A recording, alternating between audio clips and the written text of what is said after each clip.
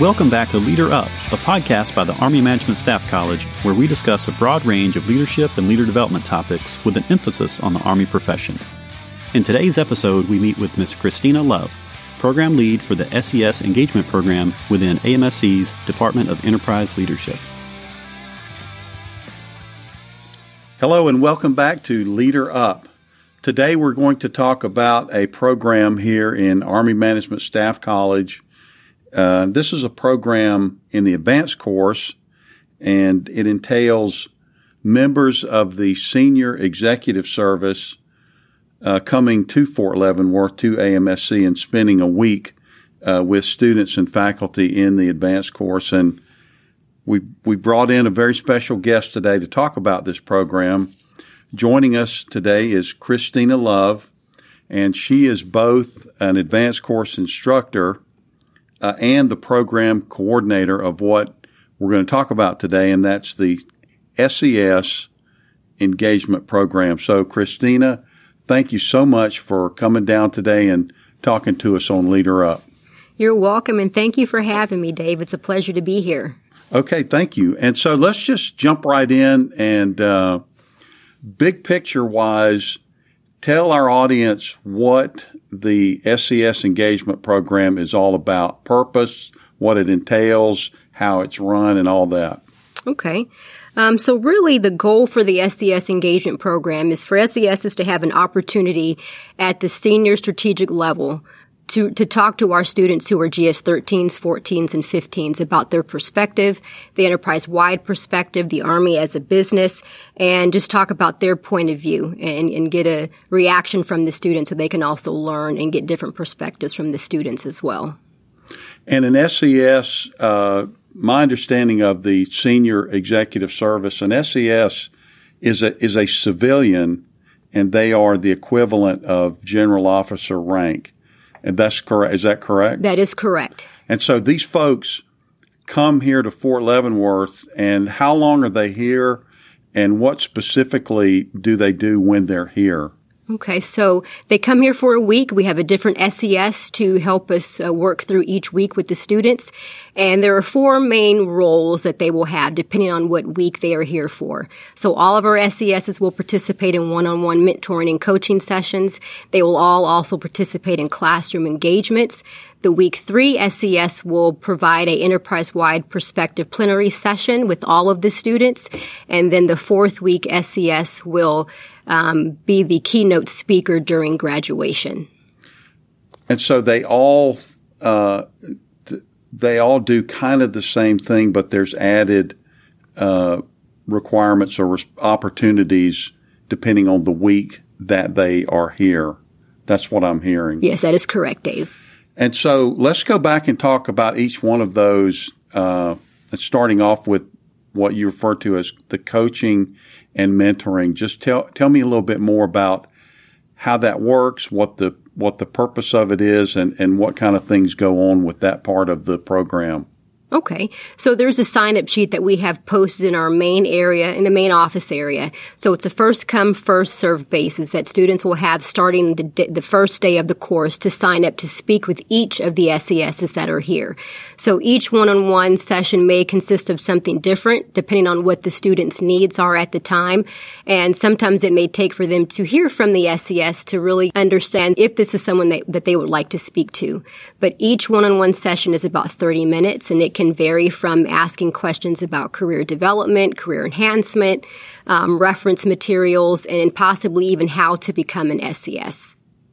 And so what I'm hearing you say is that if I'm an advanced course student, I have this opportunity to go and meet with an SES and ask them whatever kind of career questions that I might have, to include something like how could I become, what could be a path for me to become an SES?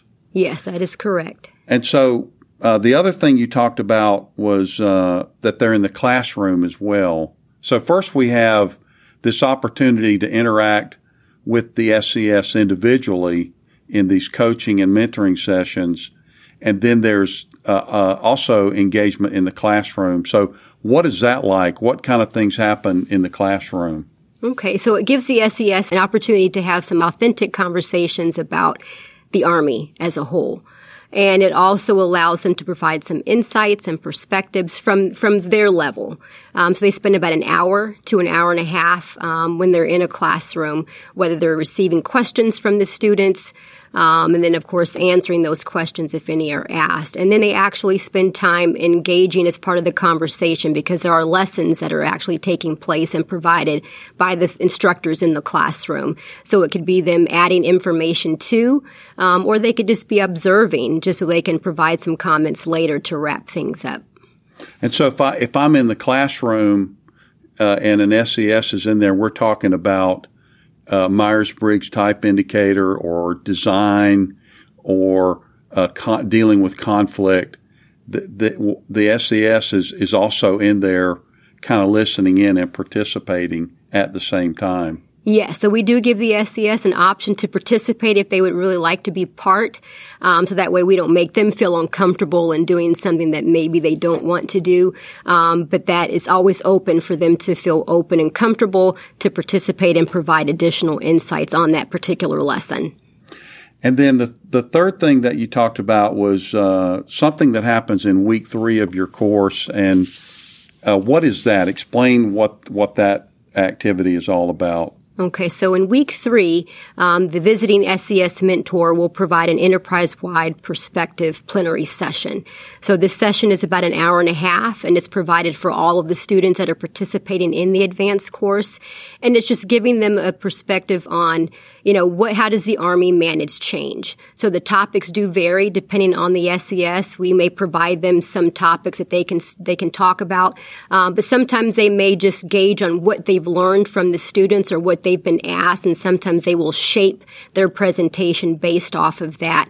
But the main goal is to help prepare them as they segue into force management. How does the Army manage change, and what does that look like?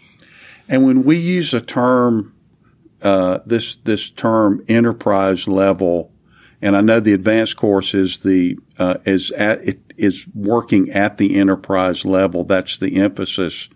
That means, just explain what that means to be at the enterprise level. Okay. How do strategic leaders think? What do they do? One thing we ask the students to look into is, what does your boss think about? How does he or she make decisions? How do your boss's bosses think? And how do they make decisions? What is the business aspect of the Army? What does that look like? How do you lead change? How do you provide those results? How do you build coalitions? Being able to help them see up and out, looking at the Army as a whole as opposed to what they're currently doing in their current job. If they don't have that access to SESs, or they're not in a position to really provide that information to other senior leaders higher up. And so it pulls, what I'm hearing is this pulls me, the GS 13, 14, or 15 somewhat out of the day-to-day fight of just getting the job done, and it pulls me into a kind of a higher level to start thinking about the Army more broadly. Mm-hmm. And this SES, who is working at that level, has the ability to come in and explain the viewpoint of folks who are at that quote-unquote enterprise level. That is correct. And so the other thing that you talked about that they do is the graduation, which is week 4. And so just tell us about that week 4. What happens in week 4? And how does the SES, what role do they play in that last week? Okay, so in week 4, we have our How the Army Runs presentations. So depending on what seminar the SES is in, they will actually listen to an hour or an hour and a half presentation provided by the students on force development, capabilities generation, acquisition, PPBE. So it gives the SES an opportunity to really see what these students have been working really hard on as they're providing these presentations. The week also will wrap up with leader development, their leader development plan presentation. So the SES, he or she will sit in on there. just so they can get a grasp of where do they see themselves as leaders in their current state, their future state, is there any obstacles getting in the way, all the way to what is their operational approach to help them reach those goals. And then the final day, which is Friday, they will serve as the keynote speaker, providing 5 to 10 minutes of remarks. And then they will also present the certificates to each student, also with a photo opportunity. And let's go back and talk a little bit about the background behind this program. How long has this been going on? Okay, so the program initially started October of 2014. At that time, it was Miss Gwendolyn D. Filippi. She was the deputy to the Assistant Secretary of the Army for Civilian Personnel. And so she felt that there was value to our program based off of what we were providing, that having SCSs would be value added to our program. And I'll be honest with you, I was here when this program started, and I thought it was a great thing that AMSC was going to do. I was a little bit concerned, and I'm surprised now that it has lasted as long as it has, and that that the Army has kept the emphasis up. So for something that's been going on for over 5 years, it sounds more than 5 years. It's extremely impressive with the amount of emphasis that the Army is still able to put on it to get these folks out here and have them go through this program. And let me just ask you, approximately how many over these 5 years, how many SCSs have come here to Fort Leavenworth and participated in this program? To date, we have had approximately 180 SCSs participate. That's amazing. And some of those, somewhere in that number, there's some people who have come back, who have participated and come back a year later and done the same thing, I'm assuming. Yes, that is correct. So we have some that have at least participated 2 times or more. And so we do have one SCS that has participated at least 8 times. And that includes our resident courses as well as when we travel for our mobile education team program. Okay. So this program, you just said it, is not only here at Fort Leavenworth, but it's also the same kind of program. The 4 different things that the SCSs do are also at the METs, at the mobile education teams. That is correct. And so, how do these SCSs get into the program? How do they show up here? What's the process for an SCS to find out about the program and get scheduled? Okay. Well, as far as the SCSs are concerned, so they all have an obligation to continue with professional development. So they have some choices on, what programs they would like to participate in. So some actually sign up to be part of the advanced course to be an SCS mentor. And this is actually done by the Army's Executive Talent Succession Management Board. So we collaborate and coordinate with the Civilian Senior Leader Management Office. So that is who I specifically work with. So we provide them the list of dates that we have for all of our advanced course, whether it's here or through a MET. And then they assign the SCSs, and the coordination begins from there, about 4 to 8 weeks out. And so your role in the program is what? Can you just explain what exactly it is that you do with the program? Yes, so I serve as the program lead for our SCS engagement program. So my role is to ensure that the SCSs know everything from A to Z before they hit the ground running.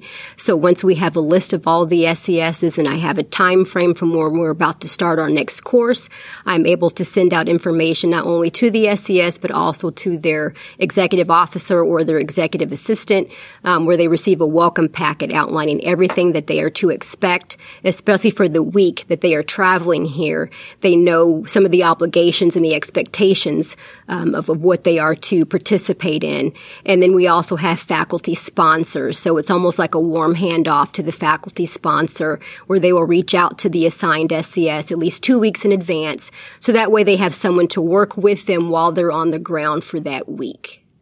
And then I understand that at the end of the week before the SCS leaves, there's some kind of an interaction with the AMSC leadership about what's happened and their reactions. So what does that look like at the end of their week? Okay, so that Friday morning before they depart, they meet with both Mr. Hawkins, who is the Director of Enterprise Leadership, and also Mr. Bannock, who is the Director of the Army Management Staff College. So they will have an out brief with both of them to talk about, what they've learned, if they have any recommendations or things that we should sustain, and what their experience is like. And then we also asked each SCS to write in a journal some comments for the next SCS coming behind them, so they have some information to go off of, things to expect, encouraging words to help get them through the week.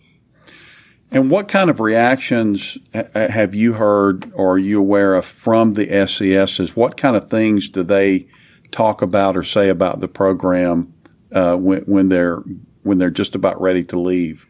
For most of them, they feel it's a win-win, not just for them, but also for the students.